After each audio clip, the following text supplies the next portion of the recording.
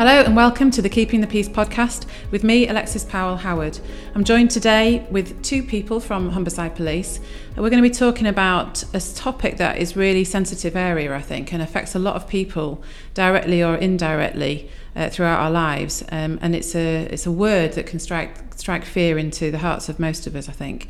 We're going to be talking about cancer and one lady's particular story about their experience, and also from an organisational point of view, how people who are struggling or going through treatment can be supported within the workplace and looked after in terms of their well-being. I'm joined today by Janice Walker, who's the Operational Police Training Sergeant. Morning. Good morning. And Lorraine Cowley, who is the Senior Occupational Health Advisor for Humberside Police. Welcome. Good morning. So we're going to be talking a bit about this subject today, and I'm conscious that obviously it can affect an awful lot of people, and can impact whole families and whole friendship groups and whole organisations really. From your perspective, Jan, what kind of story have you got around your diagnosis? I know it's about 10 years ago now. It was 10 years ago, and I had a family history. So my mum had died while I was still at school. So to be honest, I'd always had a little bit of a fear of cancer before I even found out I'd got it. I probably already had an idea that, will it happen to me? And so I'd already gone for genetic counselling, and at the time they said my risk was low enough that they wouldn't actually send me for the test. They did later, but at that time they said they wouldn't, but they would do an annual test with me. So I had a mammogram every other year and a manual nurse's check for breast cancer, this was. And I was 2 weeks away from my mammogram, and I was just telling my partner about how they squish your boob in the plates, and I did it with my hands and kind of went, whoa, it's actually a bit uncomfortable when they do that.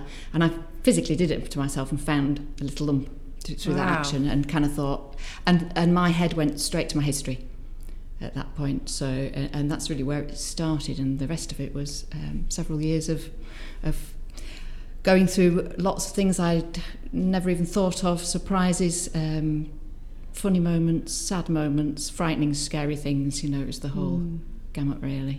But that's where it started. And I know people I've worked with therapeutically who've gone through a journey with cancer of different diagnoses, but there's that massive sense of uncertainty and huge.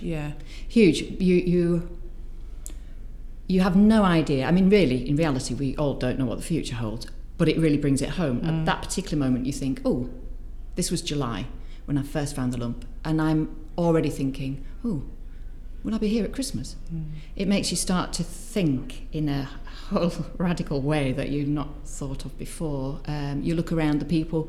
I was in what I would consider a relatively new relationship. I'd been divorced. I was in a 3-year relationship, thinking, oh gosh, I don't know how this wasn't. Well, as I said to him, this isn't what you signed up for, because you kind of think, how do people around you going to react to it? It's not just me. I'm going to go through something now that somebody's inevitably going to have to kind of go with me. My children were sort of late teens, so older, but you still think, how do they cope?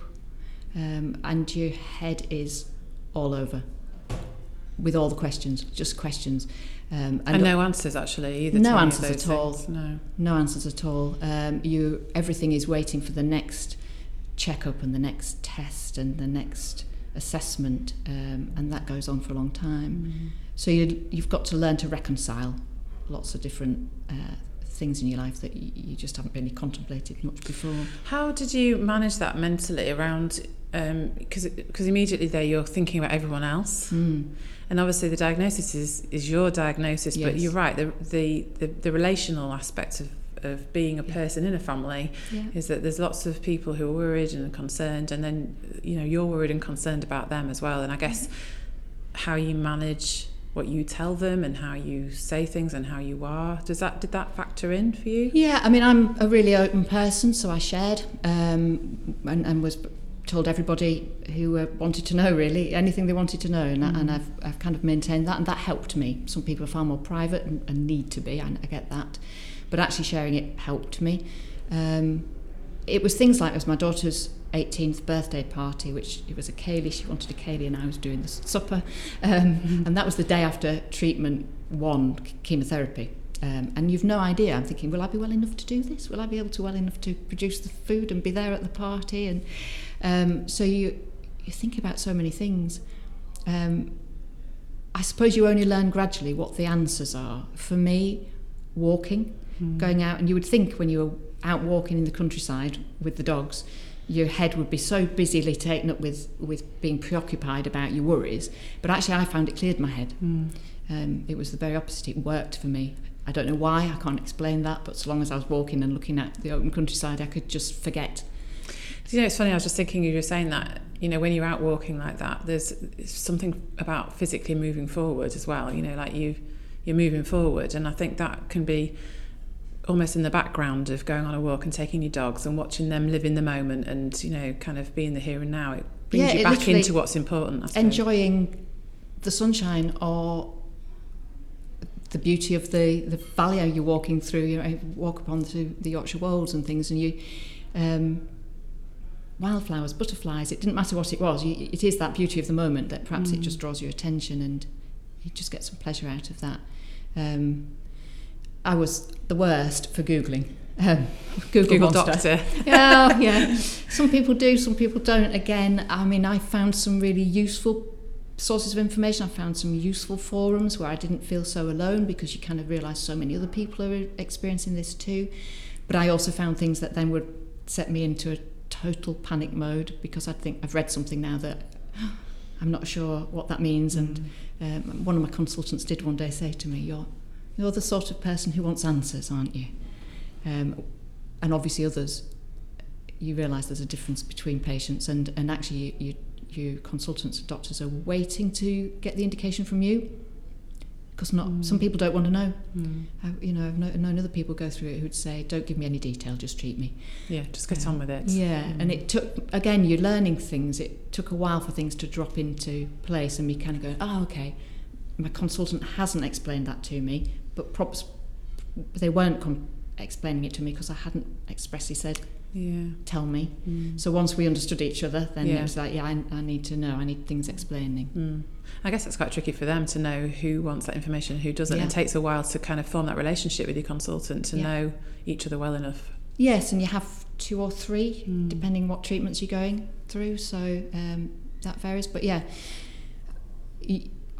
felt like it was a period of months as I worked out what worked for me. Going to work worked for me too, and I was very fortunate with my management that you need so much flexibility about your appointments and things, and how you might be feeling on a given day. But I wanted to go in. I know some people want to be away from the workplace for a while and get their heads clear and things, but for me, as much normality as I could keep going, the more of that, the better.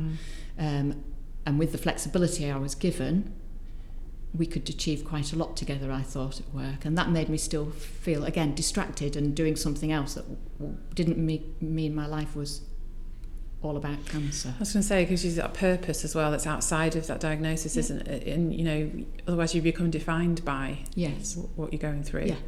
And also, I suppose, if you feel like you are making progress at work and, you know, you're valued there as well, all of that's really important. And you're right, some people really don't want to do that. Or I've worked in organisations where someone's had a diagnosis and I've heard other people say, why would you carry on working?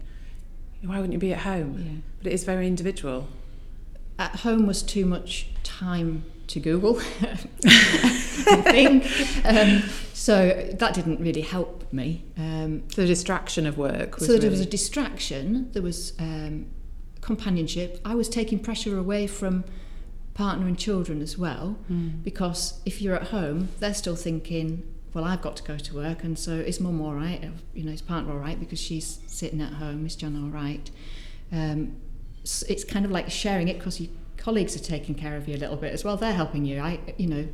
Bless them. I've bent plenty of people's ears about things at work who would perhaps give me a little time to chat through how I was feeling that day or whatever. So you're also sharing the load a little bit, aren't you? Yeah, the support network is wider, I suppose, isn't it? Very much so.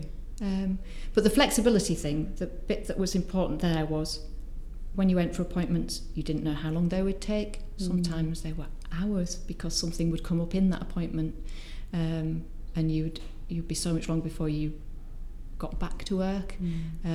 Sometimes you went for appointment. I can remember going for scan results, which are a really key part of your cancer. I want to avoid that word journey. We all say, don't we? Part of your cancer journey. That you go for your body scan to see if there's any spread, and obviously that's a really key bit, waiting for that information. And I was all keyed up and fired up and ready to go, and when I got there they didn't have the results, and so my sort of ability to go back to work and focus on work that afternoon was a bit off. And it's about that flexibility from your management to say, right now I can't actually do that. But the flip side was, sometimes in occupational health, my lovely nurse would say to me, Jan, I don't think you should be coming back in yet. And I go, yeah, I can, I'm ready. I want to come and do 4 days.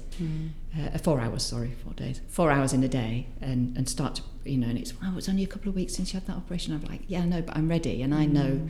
So we achieved a good balance, I thought, between us as well, between them, kind of me saying, I know I'm ready and I can do this. And then the other days when I kind of went, I can't actually do this. And I think it's being able to say that, isn't it? It's being able to say and be honest. Because there was a couple of things going through my mind when you said that. One was about having that trusting relationship with your occupational health nurse, that you could have that open conversation and be realistic about what you could do, but also trusting your inner instincts that I can and I need to be able to come back in to do those 4 hours. Yeah. I did get sent home by my boss one day, who looked at me and went, "You are not fit to be here. You need to go home." And he was probably right that day. I kind of, a couple of hours in, I'd overdid it, but being given the opportunity to say, "But I feel I want to come." Even that just being able to have some control. It's that little bit of control back in your life because you've lost so much of it in other ways, isn't it? So that was important. Lorraine, just from your perspective in terms of occupational health, can you kind of relate to Jan's story there about that flexibility that's needed and how to manage? I mean, it is really, really important to listen to the person, and it is a case of having that compromise, because as Jan said, Jan knows exactly how she was feeling. The occupational health nurse will have that sort of medical sort of background, and sometimes they don't exactly sort of meet in the middle, so you have to have that compromise. But what you don't want to do is go in and sort of instructing the person what to do. Say, no, I think you need to do X, Y, Z. This is my, professional medical opinion. Because then, like Jan says, you feel like you're losing control. You haven't got control over your full life anymore. You have those feelings of loss of control. So we want to sort of support that individual to keep that control over sort of work when they come to work as well. And seeing that individual not just as somebody who's going through cancer treatment, but seeing them as the person that you knew before that, who was, working in the organisation, and that identity, because I think that's the bit for me, is you can become quite defined by the experience. It is. It's not becoming, it's like you're a person who has cancer at that moment. It's like you are not the cancer, and it is really sort of distinguishing that, you're still an individual.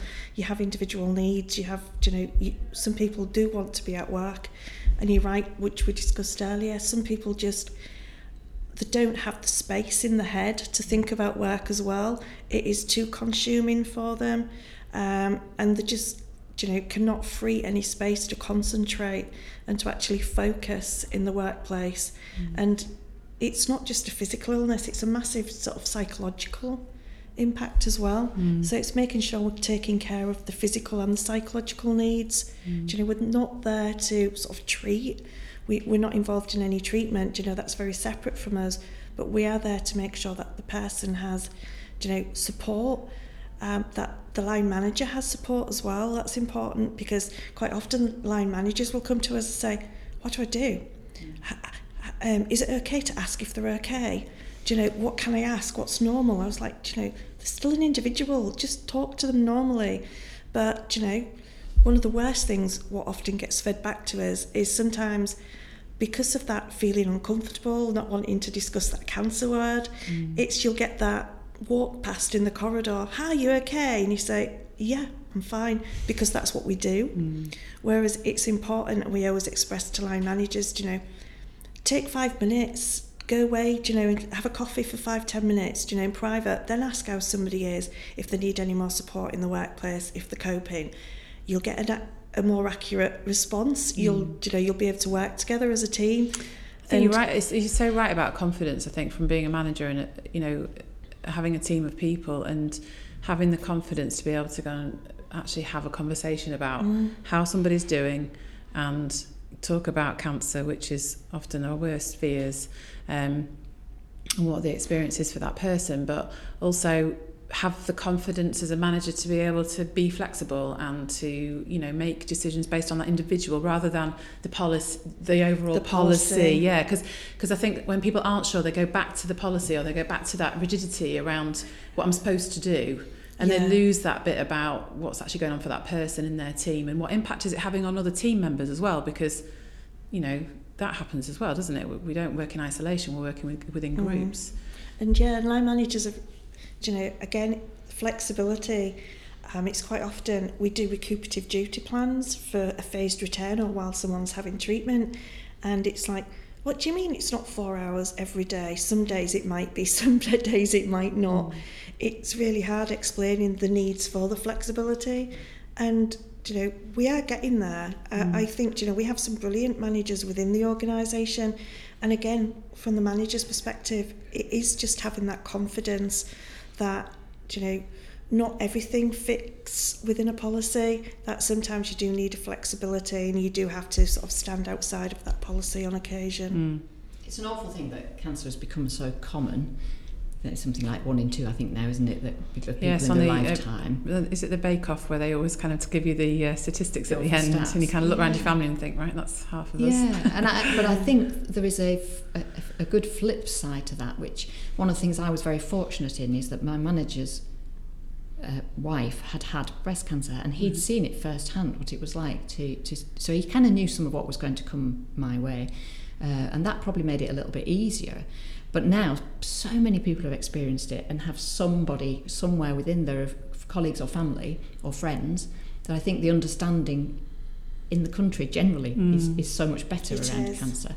Years ago, and I said my mum had died when I was still at school, and in those days it was really still quite unusual, and people, you could tell people hadn't a clue what to do. Now I think it is better. People do have, sadly, more experience of it, and there's a good side to that. There is, and there are those specific characteristics and sort of phases in treatment and things that you will go through. It's so visible. But there are also, remembering that again, everyone's an individual, everyone will cope differently. Some people will have side effects from treatment, some people will have less side effects. Going back to the should I return to work or not, because some of the side effects from some of the medications or the treatments can be quite disabling at times. I mean, depending on the type of cancer, you may start out with having to have a surgical procedure. Again, that can be physically limiting. It might be that you then need radiotherapy, which again takes a lot of time because it's a daily treatment over a significant number of weeks quite often.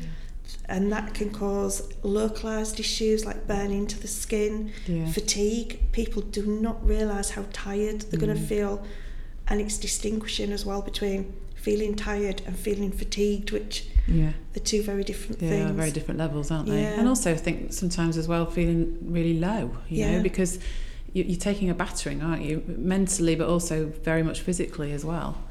And how you recognise that, especially when you're feeling fatigued, because it can all feel quite similar, can't it? Feeling quite low and physically low as well as mentally. There's the other bit of it as well, because it is a very visible thing, as I say. When you lose your hair and you lose your eyebrows, eyelashes, and the ways, and your skin pallor goes a little different. You can't hide it, so people know. And I think sometimes that awkwardness that people feel when they meet you in the corridor and they're kind of, ooh, especially if they haven't seen you for a while. But even when you get so that you're looking better, the hair's coming back and you're all nice and radiant and you're doing quite well, and you might even have got past the stage of treatment, I can still remember having I used to drive past Castle Hill Hospital where I had all my treatments to come to work. It was my daily route. And sometimes I can't even explain to you why, but as I came by, it would be like I could barely even glance left that place. I had a sort of mixed relationship with it. There was a point when I almost missed it, because my life was this routine of hospital appointments and somebody looking after me. So when they released me into the wild and kind of went, off you go, Jan, you're okay now, I was like, oh, really? Can't I stay a little bit longer? Am I not coming back for another 6 months? That's an awful long time, because I've been coming here twice a week or more. And so you look apparently completely well at work, but actually you're still feeling a bit fragile, and it can take the smallest of things, like a, Bake Off for Cancer, or one of the other charity fundraisers they do, Stand Up to Cancer. It is Stand Up to Cancer, that's the one. Stand Up to Cancer. Yeah. When they do those sort of things, sometimes I can just go right back into a feeling of being. You feel a little bit guilty, because I had my treatment and I'm still here, and they're often very sad stories, and younger people and children, and so you go through all sorts of mixed emotions that all come flooding back, but you're apparently better. You're well. You're well. So it on the whole, life's fine, but just occasionally, even now, something can happen that just makes you kind of go into that place of thinking, oh, it's all come flooding back. Or meeting somebody else, a new colleague who's kind of going through some of what you've gone through, and you sit down to talk to them and help them, but it brings your own memories flooding back. You're listening to the Keeping the Peace podcast, brought to you in partnership with Fortis Therapy and Training, Oscar Kilo and Humberside Police. But even carrying fear now with COVID this year, I realised there was a little bit of me, and it was something my husband said actually. He mentioned that if I get an illness, it tends to floor me. So a virus that made him think, we had a few months ago, we both had the same virus. I was out of it for a couple of days and he was fine. Now that might be absolutely nothing to do with my cancer could just be background. how it would have been anyway. Literally nothing. But I know when he said, you must be careful at work. You must be careful because, when you get something, it tends to hit you. And I flicked back to that thinking, did the chemo do anything to me? Did it? Because I had it for a long time. And I think, did it do anything? Because you don't kind of know, really. Did it do something that has made me a little bit more susceptible? You ask that kind of question. I was going to say, it just creates a question mark, doesn't it? Yeah, I don't know. And maybe not. And I guess I'll never know. And most of the time, I don't need to think about it. It doesn't bother me in the slightest. But just occasionally when something like that comes onto the horizon and you think, so if I did catch coronavirus then, would I be a little bit more vulnerable because of some unknown because of this question mark, because of this chemo had all those years ago? And it's just that, so that kind of it, just in a little bit in the background, it can just play up now and again. On the whole, vast majority of the time, the memory's a distant one, but just occasionally something will come back up where you perhaps just have to kind of think, I feel a bit nervous at work, and and have that understanding and conversation, still being able to have that conversation at work with your managers as well. What sounds really helpful is that because you said earlier about, I do talk about things. I just felt that was your coping mechanism, was just to be honest and talk about where you were at. I suppose I'm thinking about those people who maybe don't do that and keep it very private, or don't want to talk about it, because I think when we talk about it, we have to kind of hear ourselves say things, and I guess that's what happens in therapy. You hear yourself say something, and think, I can't believe I've just said that out loud. That's what I'm really thinking. When you don't process things in that way, that kind of can stay internally, I guess. And I'm wondering what the impact of that has on people who are working. If they're not being able to kind of have those conversations with, say, in occupational health, or they're not approaching their manager and saying, actually, this is going on for me at the minute. I think you've got to be able to help people as a manager, and this isn't cancer actually, this is about my student officers, because student officers are brand new into the organisation. They've started this whole new career.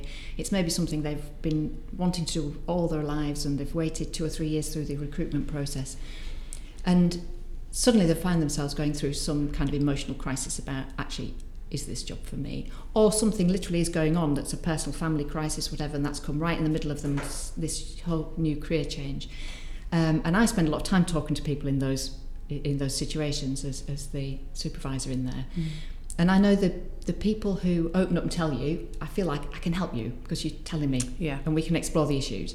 And I sometimes get the ones who are very closed, very private, and it's about trying to find some other way then to say, okay, I hear that you don't particularly want to tell me or discuss it in here, but I want to try and find you some way. So if you lead me on what is it that's going to help you, and I'll try and help you find that thing, that person or whatever it is. And I think it's the same. You, as a supervisor, you can only ever try and... I mean, I've had other colleagues who've been sent to me to talk to, say, look, Jan's had cancer, she'll talk to you if you've just been diagnosed and things. And I have had conversations with people, and I can understand their very different responses, maybe a little bit more closed. And you're just trying to find their happy place, aren't you? My walking, my Googling and walking and sharing, that was for me, but it doesn't work for everybody. So it's that listening thing again, isn't it? Tell me what helps you, and then we can try and facilitate it for you.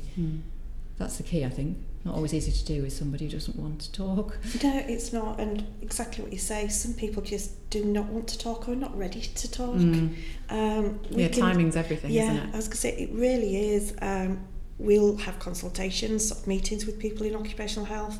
And if they're not ready to talk, it can be a really sort of difficult consultation. You're just trying to read between the lines, look at the body language, try and put the best support in possible for a person. But then you might find after 2 or 3 sessions, that person's then got that trust and confidence, and you've built up a little bit of a rapport with them. Then they feel more able to sort of speak and start talking about the worries, what support they need.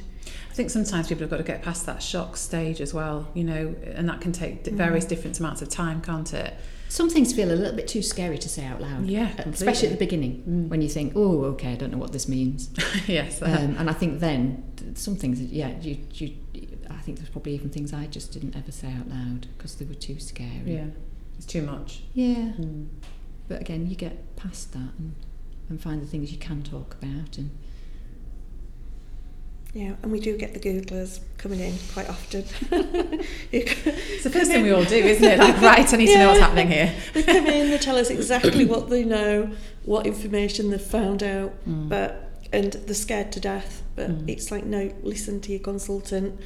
And if you really do want to find out more information, because some people really do, the more armed they are with information, the more in control they feel. So at least then we'll point them in towards some reputable sort of websites, as opposed to just a generalised Google. Something that we talk quite a bit about at Fortis with people when they're going through those kinds of difficult times is about deal with what you know as well.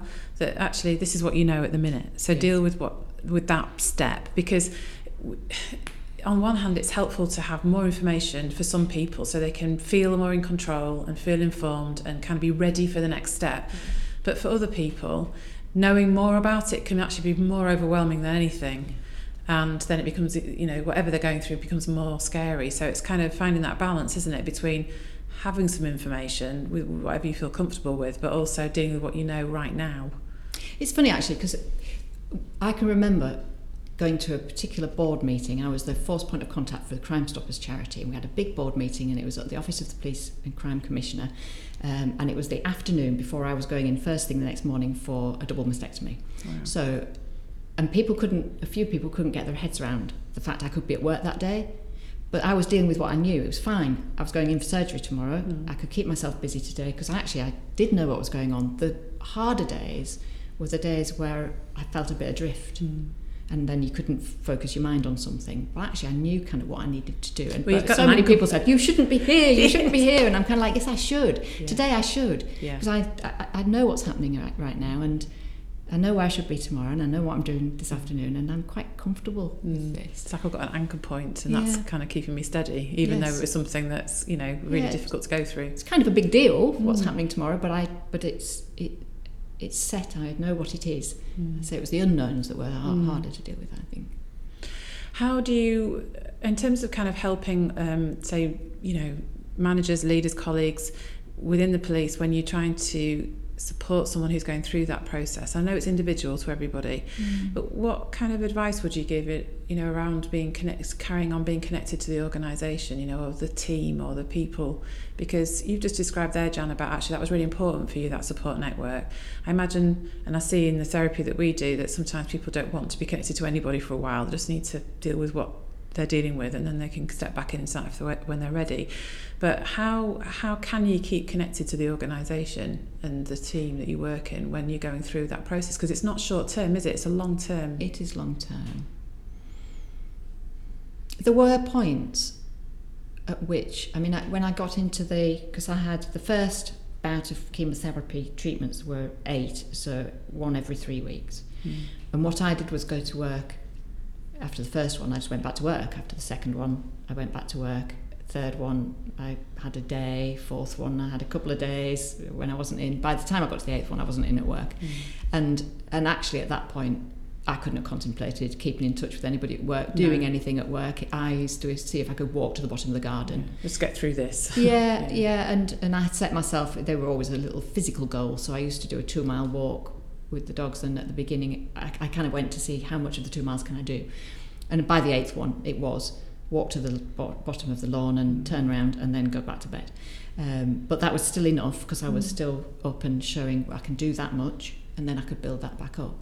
And at that point I had no room for work or colleagues, or I think there was probably a point for a few weeks when I probably didn't have any contact, and that was the right thing.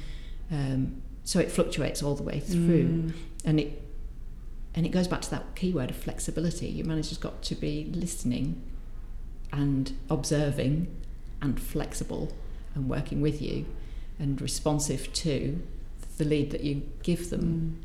And there has to be, like we said at the beginning, an enormous amount of trust. Just before we finish, Jan, you've mentioned walking the dog and that being something that was really helpful. Yeah. I'm guessing that's still really helpful, because we were talking before we started recording about dogs and how much you love them.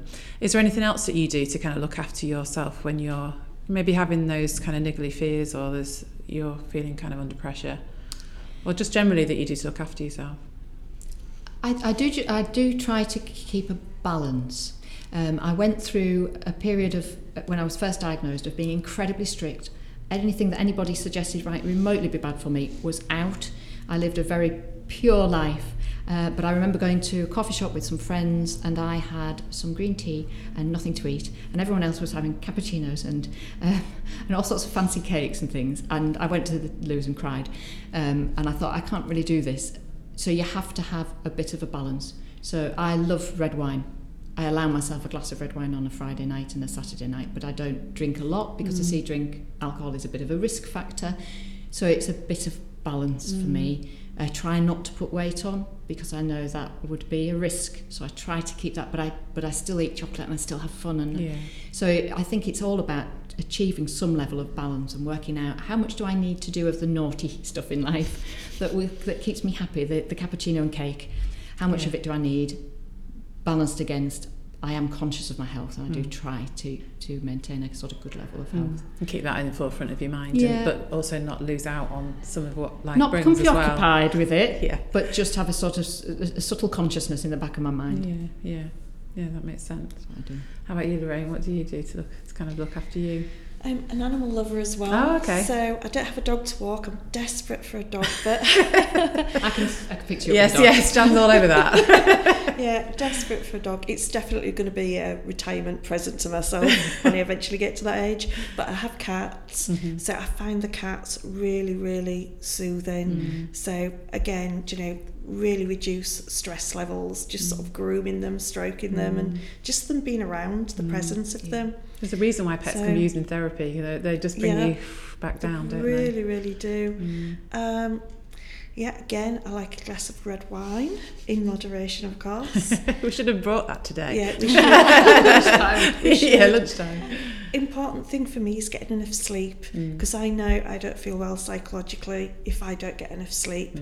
So if I recognise my sleep pattern's not too good, I will try get into a really regular routine to try and sort of establish a good sleep pattern. Difficult when go to work doing that, because my natural sleep pattern is getting up about 10 o'clock in the morning and going to bed about 2 o'clock in the morning. So I have to be really careful not to revert to that when I'm on holiday. Otherwise it's so difficult. Yeah, it's like retraining. I feel like I've got jet lag just having 2 weeks off. But yeah, so sleep's really important to me. The things that help me psychologically, the glass of red wine and sort of the bit of chocolate and things like that make me happy. Probably good for me mental health, but not so good for my physical health. So I need a bit more of a balance there. Yeah. But and it's a I think it can ebb and flow, can't it? Sometimes you might be really on with certain things, and then you have to remind yourself that actually no, that really works for me, and I need to look after, like you said about your sleep. You get yourself back on track. I think it's the same thing sometimes with food and diet and alcohol and all that kind of stuff. And lastly, a trip to the coast. I just find some people are countryside people, but I'm definitely a coast person. Just the sound of the sea or walking barefoot on a beach. Oh, sounds just amazing. So amazing, especially when it's somewhere hot as well, as long as you don't bare any feet. You just think when you've got your dog, you'll be able to take the dog to the beach and have a fantastic By the end of this podcast, Lorraine will have a dog. I still want a dog. We'll talk those. Yeah. That's brilliant. Thanks ever so much, both of you. It's been lovely to speak to you. Thank you. Thank you. Thank you for listening to the Keeping the Peace podcast. It's available wherever you listen to your podcasts, and if you subscribe, you'll be notified of the next episode as soon as it's available. We'd love to hear your feedback and ideas for future podcasts, so please do comment or get in touch on our social media platforms for either Fortis Therapy and Training or Oscar Kilo.